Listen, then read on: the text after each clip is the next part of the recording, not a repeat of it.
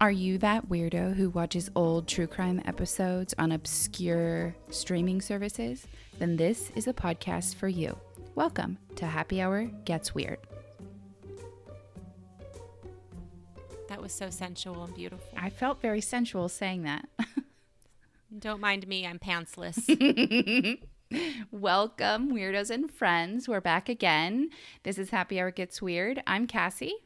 And I'm Tiffany. And we talk about weird shit and have cocktails while we do it.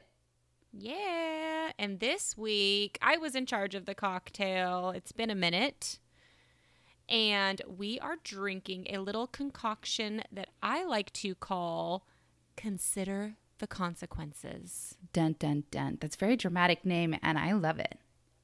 I'm so happy you made that. You did the little dun dun because I was going to. So this is an Aperol cocktail. It has Aperol vodka, fresh ruby red grapefruit juice, and orange juice, and club soda, of course, because I can't live without it. It's really good. Aperol has kind of like a bitter orange flavor. It's really refreshing, and this would be a perfect brunch cocktail. It's kind of a sunny, nice day today. I was just pretending that it was summertime, and I was lounging around day drinking. You were on the balcony of a very old Italian villa, enjoying Consider the Consequences. Yes. You were considering the consequences of never coming home. Yep. Every day. From your Italian summer. That sounds delicious, and you can check the recipe and the measurement breakdowns and a picture of that per usual on our social media, Instagram and TikTok. We've also joined TikTok, so you can check that out. Whoop, whoop. And by we, I mean Cassie. We should have lied. I should have said that it was me, actually. Well, it's me. It's we. It's all Cassie all day on TikTok. I'm afraid, and also I don't know how to do it. I could never pull off the videos. She's doing such fun things over there, so check her out. Yeah, you can just search Happy Hour Gets Weird pod, I believe. Okay, well, we are in our final episode of our loosey-goosey theme of love this month, so we decided to cover some true crime couples or killer couples. Or criminal couples. Yes, or criminal couples. I guess at this point you've seen the title and you know which we decided on. Yeah, so we'll just get right to it. How about we shut the fuck up? Okay. You want to go first? Okay. Let's shut the fuck up and start talking. Yes, I will go first. Okay, so my main source for my case is an article on medium.com by Delaney R. Bartlett. This and an episode of Wicked Attraction Season 1, Episode 11, called Murder at Twilight, which I had to stream on Pluto, hence our opening. Those are my two main sources. I found this story on a bunch of different lists and sites, and that's kind of what turned me on to it, but I found that a lot of the information on those sites was lacking. So I don't really want to throw them out there as references. Today, I am talking about Ray and Faye Copeland. And this is one of those stories where, like I said, I read one thing and then I dug a little deeper and everything seemed to change. So I was left feeling conflicted. Okay. Anyway, I will get to it. Ray Copeland was born in Oklahoma in 1914. He grew up very poor, which only got worse when the Great Depression hit. Ray ended up dropping out of school. He dropped out super young. I think it was in 4th grade. Oh. Yeah. And because of that, he was functionally illiterate. Also, there wasn't a ton of information on either of these people from their childhood, but something that I did learn about Ray was that he seemed to be kind of a troublemaker from early on. And according to the Wicked Attractions episode, Ray's parents did cover for him a lot when he was a kid and would get into trouble. Okay. As a young man, Ray decided that scamming people was a better way to make money than having an honest job. Being illiterate probably didn't help him get any work, though, to be honest. Not to make any excuses for him, but I can't imagine that helped. So Ray started forging checks and stealing livestock. When he was 25, Ray was found guilty of his crimes and spent a year in prison. Ray and Faye met after Ray was released from prison. She was 19 and 7 years his junior. Faye also grew up very poor. She was raised in a dirt floor cabin, and her family was very religious. It was said that Ray reminded Faye of her own father, and she liked that. Okay, that's weird. I think that it was because they both were kind of domineering, controlling personalities. Okay, so it was something she was comfortable with. Exactly. Ray also pretended to have more money than he really did when he met Faye, which was obviously appealing to a very young woman who was living in poverty. Right. But, even if he had money, he was a thief. So anything he had, he didn't really have, right? Right. So the two were soon married and began having kids. They had 5 children in all. Ray went back to stealing cattle to support his young family, despite the fact he was caught several times and was in and out of jail. Because Ray was always on the wrong side of the law, they moved around a lot. They lived for a while in California, then Arkansas, and finally ended up in Missouri. And Ray was basically a total nightmare. Not only was he a scam artist, he was also extremely physically abusive to everyone in his family. He would often use farm tools or whatever was lying around to inflict his beatings. Yeah, I hate Ray. Yeah, everyone should hate Ray. He is a terrible, terrible person. His son was on that show that I watched, and his son wouldn't even get into how he felt about his dad because it was that negative, basically. It was, opening, probably very traumatic to even go there emotionally. Yeah. Triggering, sorry.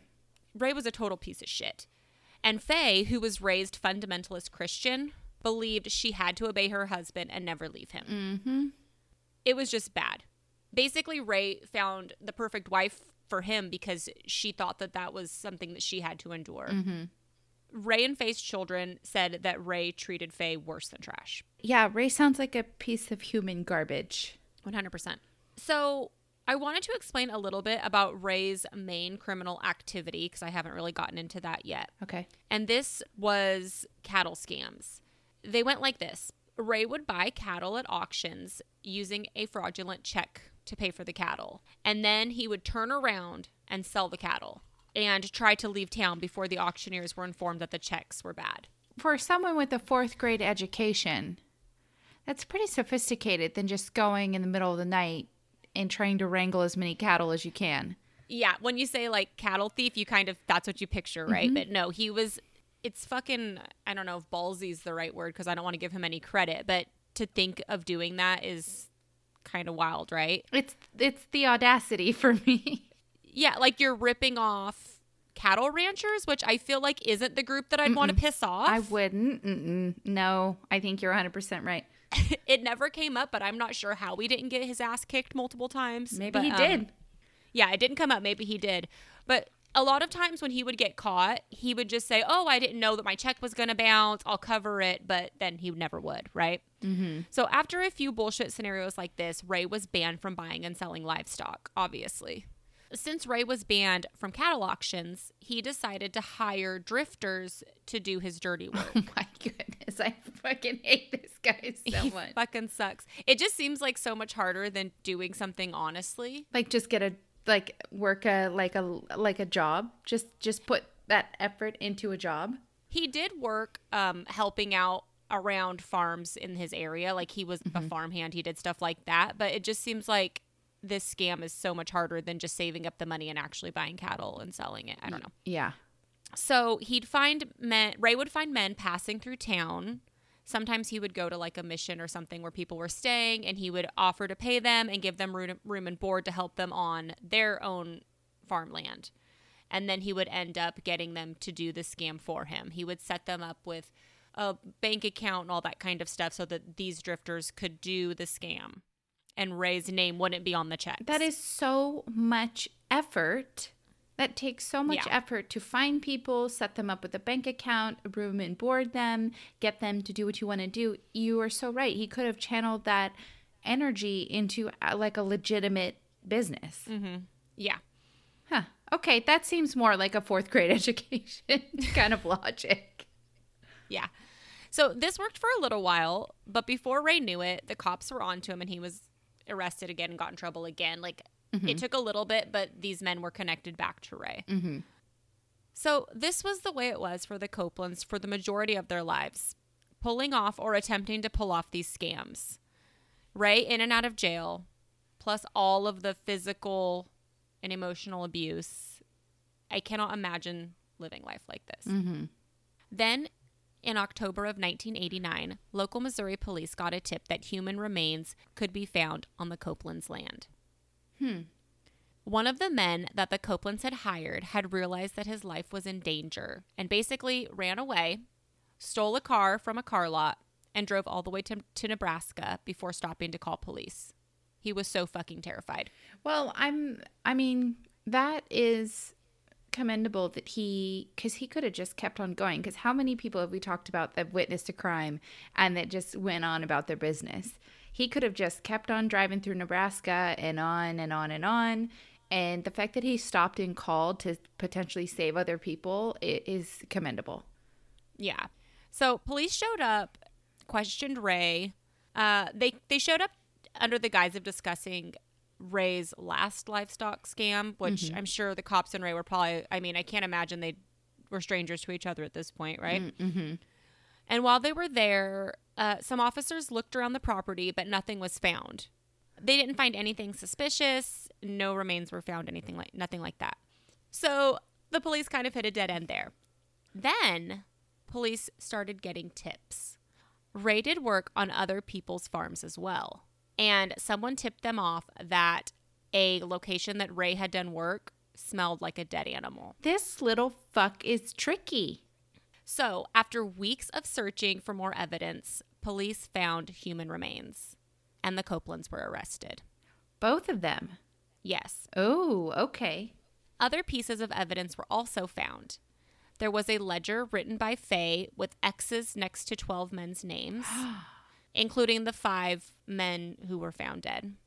There was also a quilt made out of the dead men's clothing. Oh my gosh, that is just so dark. The victims were identified as Paul Jason Cowart, John W. Freeman, Jimmy Dale Harvey, Wayne Warner, and Dennis Murphy. An autopsy showed that the men were shot in the back of the head.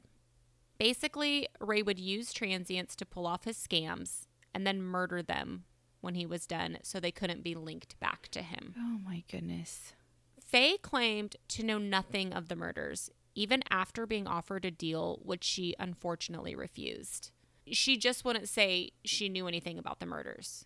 They offered her a deal and she said, I can't take a deal. I didn't know about it. I don't have any information to give you. Faye's children, as well as her court-appointed psychologist, don't believe Faye was guilty of murder. The psychologist that evaluated Faye for the trial said that Faye suffered from battered woman syndrome. But somehow, on a technicality, her psychologist's statement was excluded from her trial. Huh. Okay. So no testimony or evidence about the abuse she suffered from Ray or how he controlled her was allowed in her defense. Faye was found guilty based on the quilt and the handwritten note, neither of which actually proved knowledge of the murders. Right. Besides, I'm sure Ray had Faye write everything down because he was fucking illiterate. Yeah, and also it's just based on what you're saying, in my opinion, it sounds like Faye is guilty of not asking questions. Yeah. At this point. Yeah. Also, something that was pretty dark, I wasn't really sure where to put this in, but the psychologist, Lenore E. Walker, that was on that Wicked Attraction episode, said that sometimes when Ray would bring home these drifters, he would force Faye to have sex with them in front of him. Ray. I didn't find that anywhere else, and when I was watching that episode, it's disturbing. I mean, it's really fucked up. I'm not surprised. He's a terrible human being, so I'm not surprised that he would subject his wife to all forms of abuse. Yeah. So, like I said, Faye was found guilty of these 5 murders. Ray's trial was second, and he tried to plead insanity. Of course he did. Which doesn't even make any fucking sense. Okay. it's so clearly that this is like such a deliberately planned premeditated sequence of crime. Yeah, sequence of, I don't know. He's just a piece of shit. So he was found guilty of first-degree murder as well. Faye and Ray Copeland were the oldest couple in American history to be sentenced to death in 1991 at 69 and 76 years old. Neither ended up being executed, though. In 1993, Ray died while on death row. Faye's sentence was changed to life in prison, but in 2002, due to her declining health, Faye was released to a nursing home where she died in 2003. And this is why I said that I was left so conflicted, because even though this is a criminal couples episode, I don't really think that Faye got a fair day in court. I think the fact that her abuse wasn't discussed at all, the psychologist on that episode of Wicked Attraction does not think that Faye was a part of the murders. Mm-hmm. And she believed that if she had any knowledge of the crimes, that basically she knew that her life was in danger if she acted out against Ray. Yeah, I agree with that. I think, like I said, Faye's, I would say that she's guilty of not asking any questions. Like, where did you get these clothes? Why do you want me to put an X next to this man's name? Those are so easy to explain away, though. I mean, like Ray could have just said, put an X next to his name because he's not going to help me on my next cattle scam. Or, right. Well, that drifter just took off because that's what drifters do, and he left his clothes behind because he took some of mine instead. He stole my clothes. Like, It's so easy to explain it away, and when you are in an abusive relationship, you're not going to ask questions like that because you don't want to get hit. You don't want to get hurt. According to these sources, he was emotionally, physically, and sexually abusing her. Yeah, he was a monster. And she grew up in an environment where she believed it was her job to just take whatever shit her husband dished out.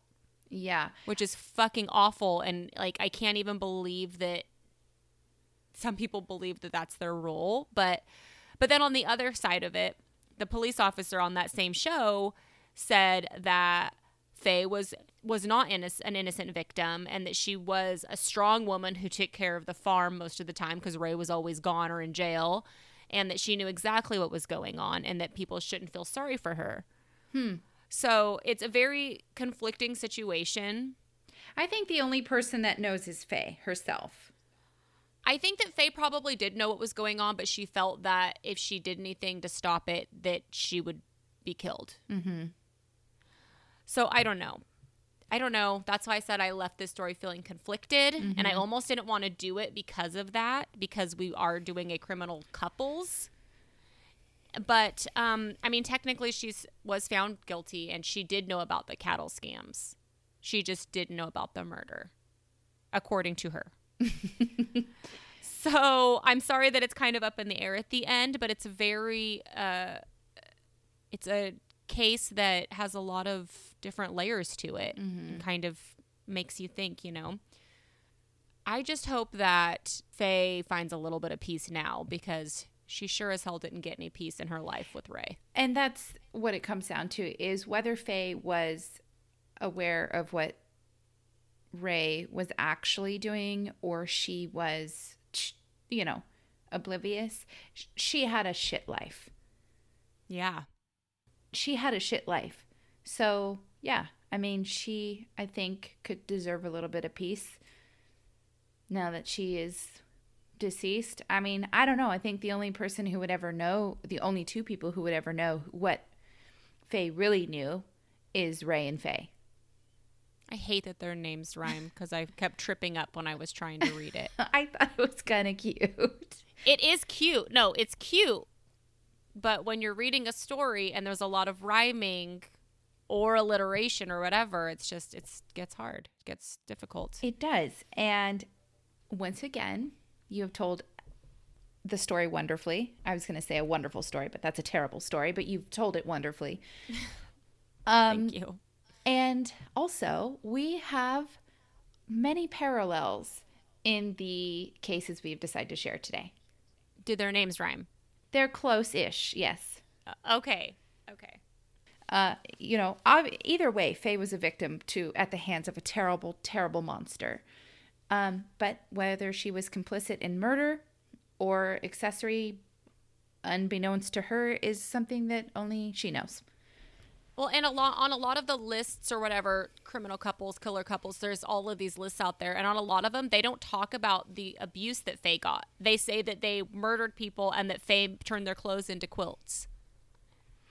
Yeah. So it just gives it a completely different framing of the story if you don't know the entire situation. Well, that the version that you're talking about is... that's out there a lot is, it's more dangerous. It's more dark. It's provocative. Gets the people going. It gets the clicks. So, all right. Are you ready for mine? Because this is a very tragic, wild, fascinating case. I'm ready. Okay.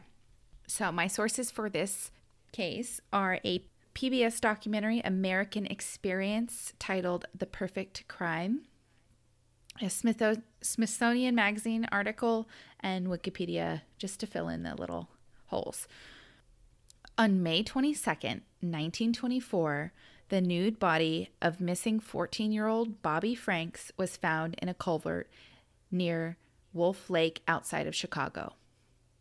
His parents had received a ransom note, but before they had a chance to pay, Bobby had been bludgeoned, suffocated with a rag stuffed in his mouth and covered with tape, and disposed of in a swampy, secluded culvert.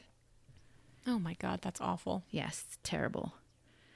Whoever had committed this grisly murder had finished it by pouring hydrochloric acid over Bobby's face and genitals to try to disguise his identity. Oh my God. Fuck. Yeah, I told you. Are you okay? I'm okay. I'm fine. Okay. Next to the body were a pair of spectacles.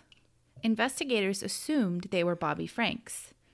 The funeral director placed the glasses on the boy, but it wasn't until a family member insisted they weren't Bobby's that investigators realized they must be the killers. Oh my God, that's awful. Isn't it? Oh God. Yeah. The state's attorney at the time, Robert Crowe, was politically ambitious. He had his sights set on mayor of Chicago.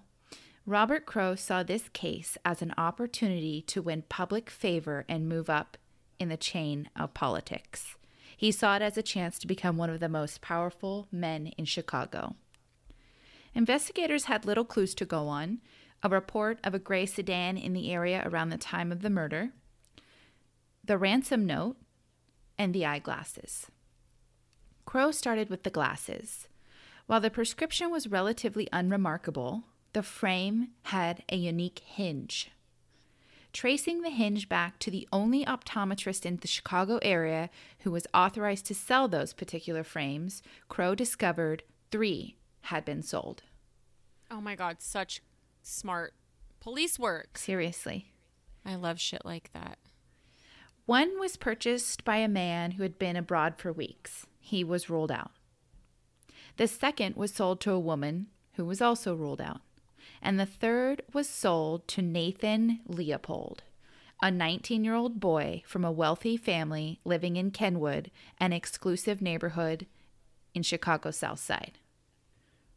While it seemed unlikely Leopold would have had anything to do with the horrific murder of a child, Crowe sent for him anyway.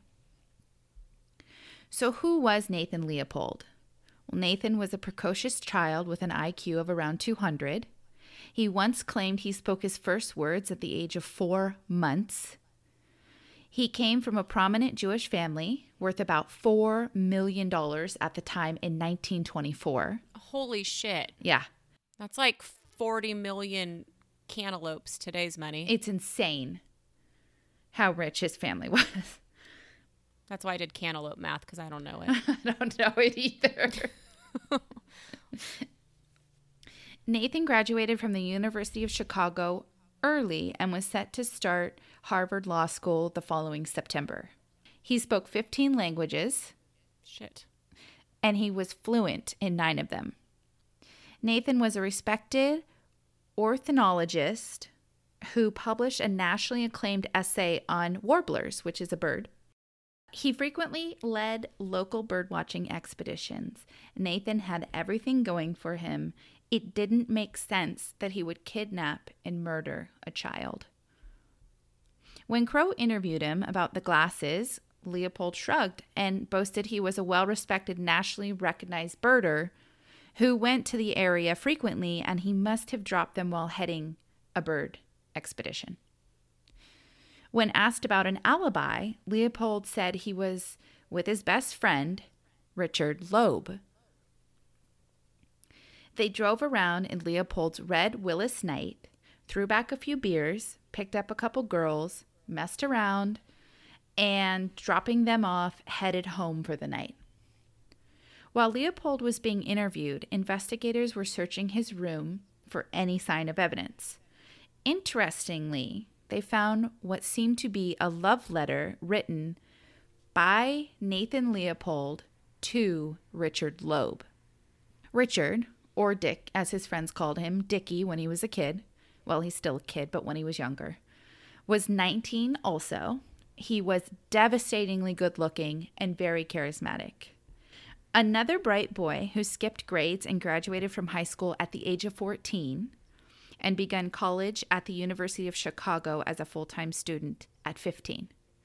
Wow. Richard Loeb's father was a vice president of Sears, making him worth about $10 million in 1924. That's 750 million cantaloupes. Yes. Dude. I know. They were filthy rich. Richard corroborated Nathan's alibi, but something wasn't sitting right with Crow, and he decided to keep them in custody to continue the questioning. Meanwhile, they matched Nathan's handwriting from his love letter to Richard to the address written on the ransom note. It seems the circumstantial evidence was beginning to pile up against these unlikely suspects. Then, sent by Mr. Leopold, Nathan's father, Nathan's chauffeur appeared at the station with intentions of exonerating the boys by providing some pivotal information. He told investigators the boys couldn't have been involved because, in fact, the red Willys Knight was in the shop being worked on the night in question, and that is Nathan Leopold's car. Well, that bomb did exactly the opposite of what it was supposed to, and it destroyed the boys' alibi. So Nathan had said, we were driving around in my car. And the chauffeur said, well, they couldn't have been involved because the car was in the shop the whole time. Like, if you're going to lie, get your story straight, assholes. Well, and Crow also thought it was strange that Nathan would lie about picking up girls and messing around when it was pretty obvious that him and Richard were lovers. So he thought it was suspicious that he would lie about something like that. So Crow realized that this was the moment that he needed to add more pressure during questioning. Nathan and Richard were being held separately, and the questioning became more intense. Eventually, Richard was the one who broke first. He confessed, and he gave details which only the true killer would know. And Crow took these details to Nathan, and Nathan quickly realized Richard had confessed, and backed into a corner, he also confessed. And immediately the boys began placing blame on one another. Okay, so there's a little trigger warning. I'm just going to describe what happened to Bobby Franks, and it is graphic. Okay. The boys admitted they had spent months planning what they regarded as the perfect crime. From the very beginning, the idea had always been to murder somebody. They decided to carry out a crime that would get the most media attention, and that would be to kidnap, kill a child, and successfully collect a ransom. And the motive? Simply for the thrill of getting away with it. As soon as they confessed, the boys went over every detail with the police investigators, almost as if they were proud and bragging at how brilliant their plan and thorough their planning had been. So they wrote the note even before they chose their victim.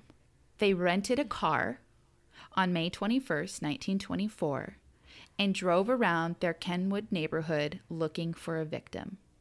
and they happen upon Richard's own cousin, Bobby Franks. What the fuck? I know.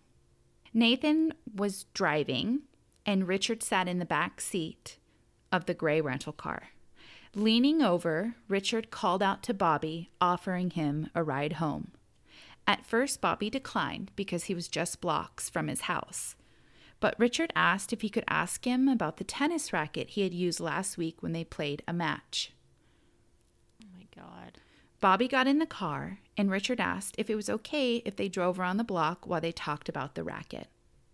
Bobby said sure. As soon as he was in the passenger seat with the door closed, Nathan began speeding around the block.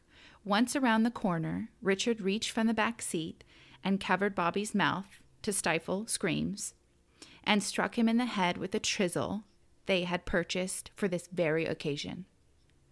Richard repeatedly struck Bobby from the back seat. He then reached over the seat and pulled Bobby to the back, where he stuffed a rag in his mouth, covered it with tape, and eventually this led to asphyxiation.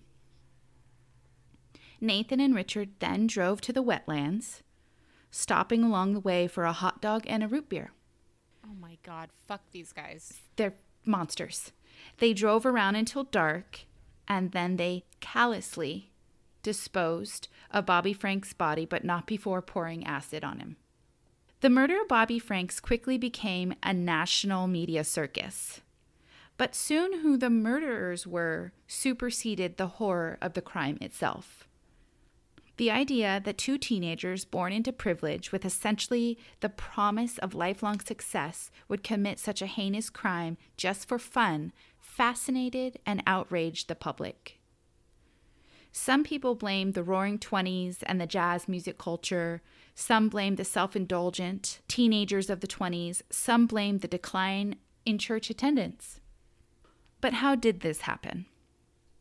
In the media, Nathan Leopold seemed the more sinister of the two, the driving force behind this evil duo. When asked how he felt about Bobby Franks' murder, he casually replied, "It doesn't concern him." That it was as easy to justify such a death as if it is to justify an entomologist impaling a beetle on a pin. Leopold was seen as the evil mastermind, and Loeb was seen as the handsome, carefree playboy.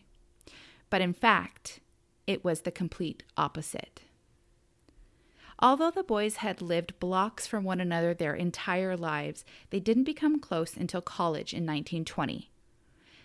Richard, just 15 in his sophomore year of college, and Nathan, 6 months older, was a freshman. Alike in many ways, they realized they were birds of a feather. Both golden boys of prominent Jewish families raised in the lap of luxury. They became fast friends, but some who knew both of them were surprised by this.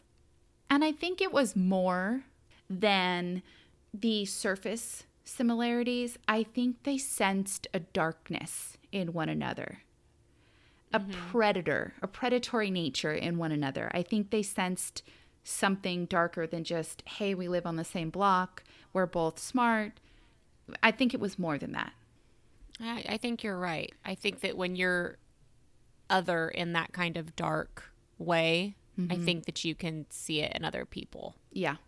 This was a quote by John Logan, a playwright who was in the PBS documentary, who commented in the PBS documentary, and I thought this quote was brilliant because it sums up who Richard Loeb was as a person and how terrifying he really was.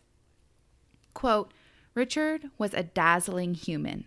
He was the kind of human being that when he walked through a room, the molecular energy changed.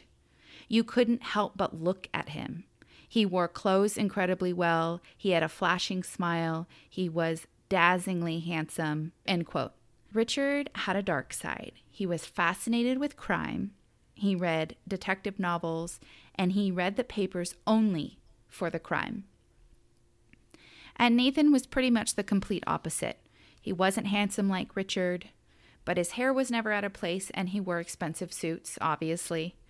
He was intense and dark and provocative, almost needling in a way. opposite. Richard was gregarious. He was cheerful. He made friends wherever he went. He was popular. He was well liked, and Nathan was not. Repulsive, actually, is what I imagine him to be. And all of my research, he was kind of like the guy you would probably instantly dislike when you met him. Mm-hmm.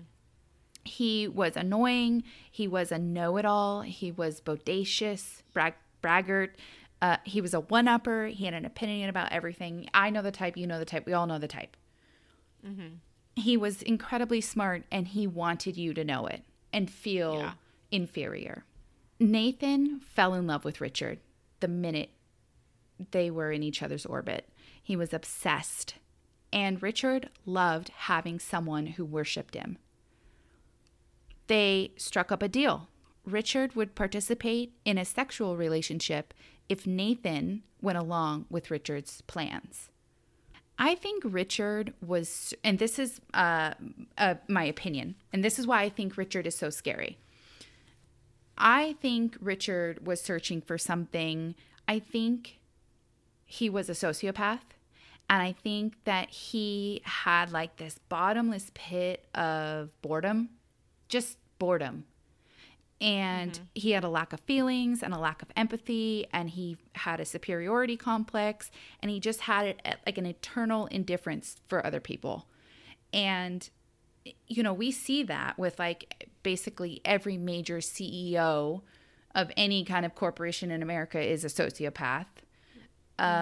You know, we have extreme social climbers. We have people that work on Wall Street. They all, I think sociopaths channel this boredom into something to get power. Like you have a CEO that just channels that to get to the top of wherever he can get. The best trader on Wall Street, the highest social climber, you know, they get those feelings of being alive, you know? And I think Richard had all this. He had money. He had social status. He had good looks. He was charismatic. He had access to education. He had everything that people strive for. And I think he was just looking for something that made him feel alive, something that he didn't have. I totally agree with you. I that's why I believe he was a driving force behind the murder. I totally agree with you. If you're born with everything on a silver platter, the money, the status, the looks, the intelligence, I think that you're right. I think that he was bored. I think that he was the driving force behind this murder. Yeah. What a disgusting thing to think that somebody like that would just consider murder because they were bored. And I think that's a common, it's actually, I read this book about sociopaths, or I've read most of it. I pick it up every now and then. It's called The Sociopath Next Door. And it basically breaks down the different, it breaks down sociopaths and how they function around us and in our lives, and how they're actually a lot closer to us than we think. There's a lot more. It's a good book. If you're interested in psychology and Sociopath Next Door is a great book. I believe Marcus Parks from last podcast on the left recommended it. And that's why I bought it. But Nathan also had a superiority complex. So he was into this German philosopher, the idea of the Übermacht, which translate to Superman. And it's basically like this transcended man who is above law, above morals, above society. He was really into that. And because he was so smart, he really felt that him and Richard were these Übermachts, these supermen that just rules of society did not apply to them. Yeah, wasn't that like Nietzsche or something? Yes. Which, that's not the real way you pronounce that, but I can't remember the real way you say it. Yeah. And that, coupled with his obsession for Richard, Nathan was more than willing to participate, even encourage Richard's behavior. So this path started with something as simple as cheating at cards. And cheating and getting away with it seemed to give Richard... it seemed to give him some kind of feeling, and he began to grow this criminal behavior like the scale of criminal behavior. It went from cheating on cards, and then it escalated to stealing. They went to the University of Michigan and broke into a fraternity house and stole a few things. They didn't get very much. They were disappointed, but they did get a typewriter. The typewriter they used for the ransom note, which was then linked back to them because Nathan kept it in his room. Because I guess apparently an IQ of 200, you're still an idiot. So that's just like more evidence that these crimes were purely motivated by boredom, because they obviously would never need to steal anything. Yeah.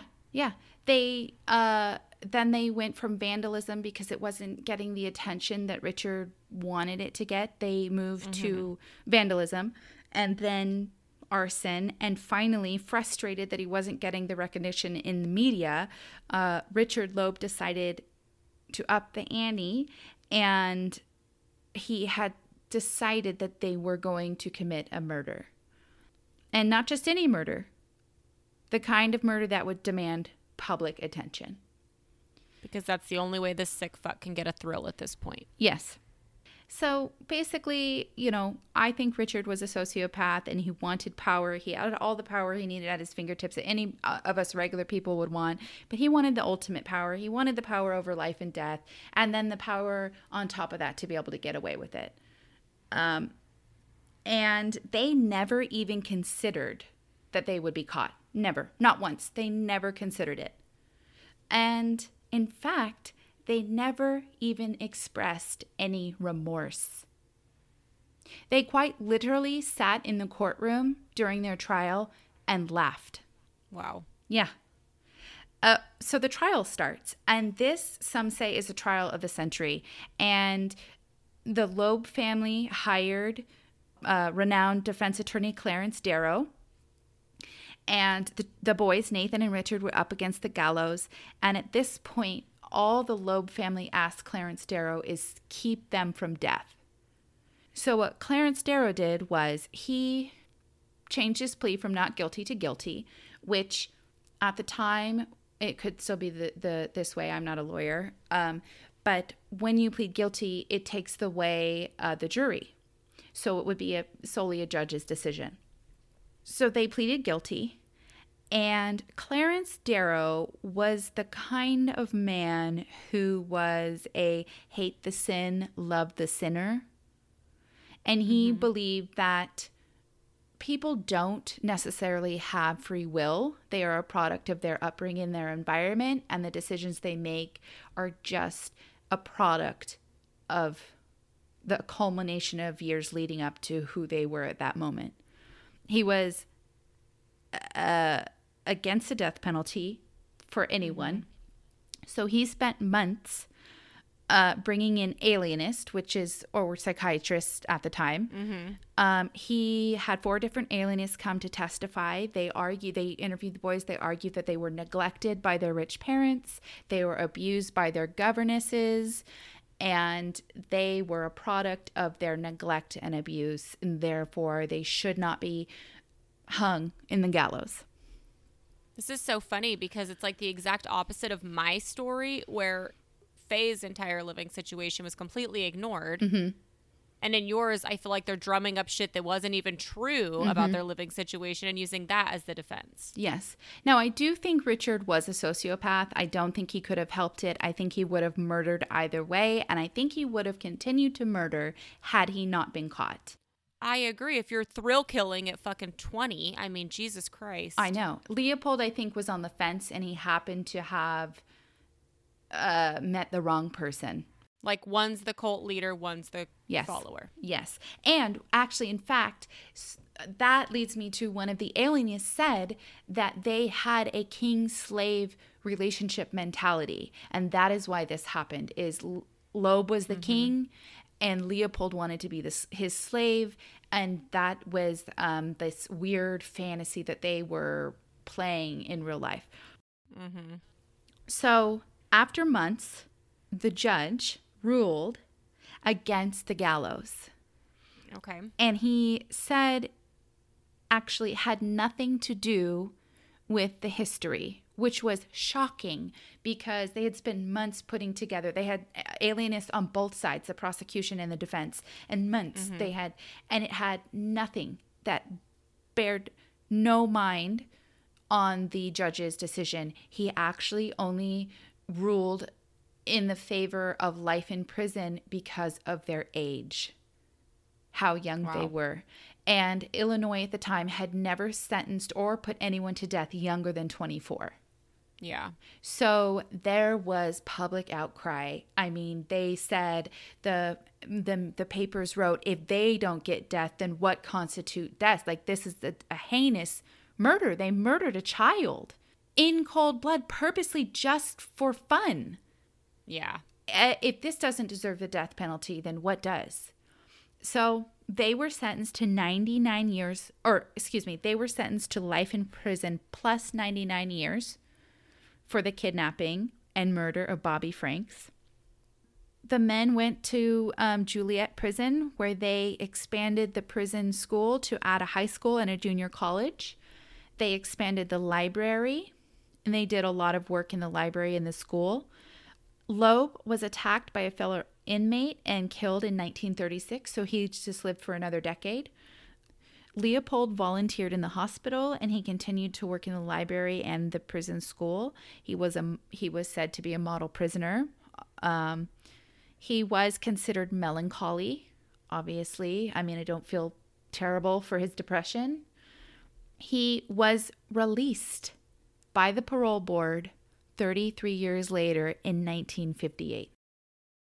He wrote a book titled Life Plus 99 Years, where Nathan Leopold eventually expressed remorse for the murder of Bobby Franks. He said in his book, at the time, he did not feel any remorse, and it took him years in prison to feel remorse. And once he felt remorse, it was his daily companion. He moved to Puerto Rico and became an X-ray tech. And he married a widowed florist. And he continued his birding work. He died at the age of 66 in 1971 from a diabetic-related heart attack. And that is the terrible and frightening case and murder of Bobby Franks. I don't like how that guy just got to go live a life. What the hell? I don't like that. I wrote this note at the end, just kind of like an informal little note, and I didn't know if I was going to mention it or not, but I think that not only was it an injustice that Nathan Leopold was released from prison, because Bobby Franks wasn't given an option. He was given a death sentence at 14 at the hands of his cousin, someone he trusted, no less. That's so awful. But it's incredibly sad and disappointing that the media kind of overshadowed what a horrific crime and the loss of Bobby Franks was to his family and his friends and his community, and the potential that he could have had, in favor of reporting about these, rich teenagers that were mysterious and they were an enigma. Nobody understood why they would do something like this. And it's like, they got the press that they wanted. They got exactly what they wanted. And it's sad. I mean, and this is, I think, why this case is still so researched, because people just human nature, you want to know why. You want to know why. Yeah. And nobody knows why except Nathan and Richard. Like I said, I gave my opinion. I think Richard was just a straight up sociopath, and he was doing things that made him feel alive, and they just happened to be like dark and crimes, and it's just unfortunate. Good riddance to him. Now, I believe in rehabilitation. As far as we know, Nathan Leopold never hurt anybody else after he was released, but I think he should have spent his life in prison. I too believe in rehabilitation and am against the death penalty. And this is one of those cases where I I mean, I guess, he never hurt anybody again, and he did his time, and maybe he learned his lesson. According to him, he did. But it is hard because a young boy did lose his life. Mm-hmm. Yeah. And it's just hard to find justice there. Maybe there is no justice in cases like this, no matter what happens to the perpetrator. I think that is a great point, because even if Nathan Leopold would have spent life in prison, Bobby Frank's family still lost their 14-year-old. They still lost a loved one, and in a horrific way. Yeah. I think I stand by my opinion that I think while he seemed to be rehabilitated, I think Nathan Leopold should have spent his life in prison. And also, you have to think, in prison, he did, I'm assuming, it didn't say this anywhere, but I'm assuming he probably helped rehabilitate other prisoners through the school system that he expanded in the library. And at the end of his life, I believe in his book, he said that helping people was what gave him his kicks. Well, that's a good turn. He deserved a life sentence, and he deserved to spend his life in prison, is my opinion, and I'm sticking to it. Man, these cases were twisty and turny. Yeah, they were. Both of them had situations where you thought you knew people's roles, and then they shifted. Mm-hmm. And both of their names were confusing as fuck, which I don't like that. It makes for first couple days of research kind of confusing. I was like, wait, who was that again? Which one was that again? That was on an episode of Crime to Remember. I looked on demand. I couldn't find it. I'm pretty sure it was, because I know that story, and I'm pretty sure it was from that. I simply believe it was that, because Crime to Remember does such a beautiful job of doing the their older cases. Their wardrobe and their styling is so well done. It's actually the only show that I really appreciate the reenactments in, because usually I don't really care for reenactments. No, I me too. I prefer that just the people who are involved sit and give their side of things. And reenactments can kind of cheapen a harrowing story. And Crime to Remember, the cinematography is wonderful. There, like you said, the time period, the wardrobe stylists on that show are phenomenal. Yeah. Dare I say Emmy? Say it. Emmy. I'm saying Emmy. Emmy. You did a great job telling that truly horrible story. And even though I knew it, I forgot aspects of it, like the acid. God, that's brutal. And also, these guys thought they were so fucking smart and then dropped their glasses. I know. Idiots. I know. They threw the typewriter away, but it was near the wetlands, and the police found it. And that's how they matched the typewriting to the ransom note. They definitely weren't as smart as they thought they were. No. Maybe people just tell rich people, oh, you're so smart, because Harvard wants your fucking daddy's money. Yes. I think that's it. I actually, if I can find a Life Plus 99 at the library, because I refuse to pay for his book, if I can find that at the library, I would read that, because it would be interesting to see his perspective so many years later, after sitting and thinking about the gravity of what he had done. Well, I'll do you one better. If I'm ever in Puerto Rico, I will go to his house and I'll steal it from him.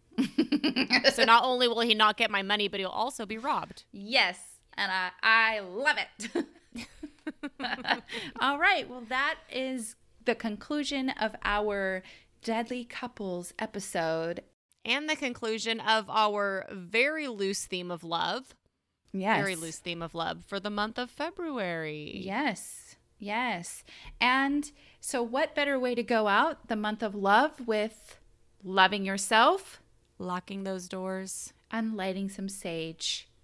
Cheers to that. Cheers to that. And thank you so much for listening. And we'll be back next week with a one and done episode.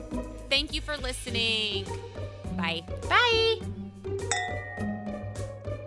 My phone just started ringing. talking to my only friend. Who the fuck's calling me?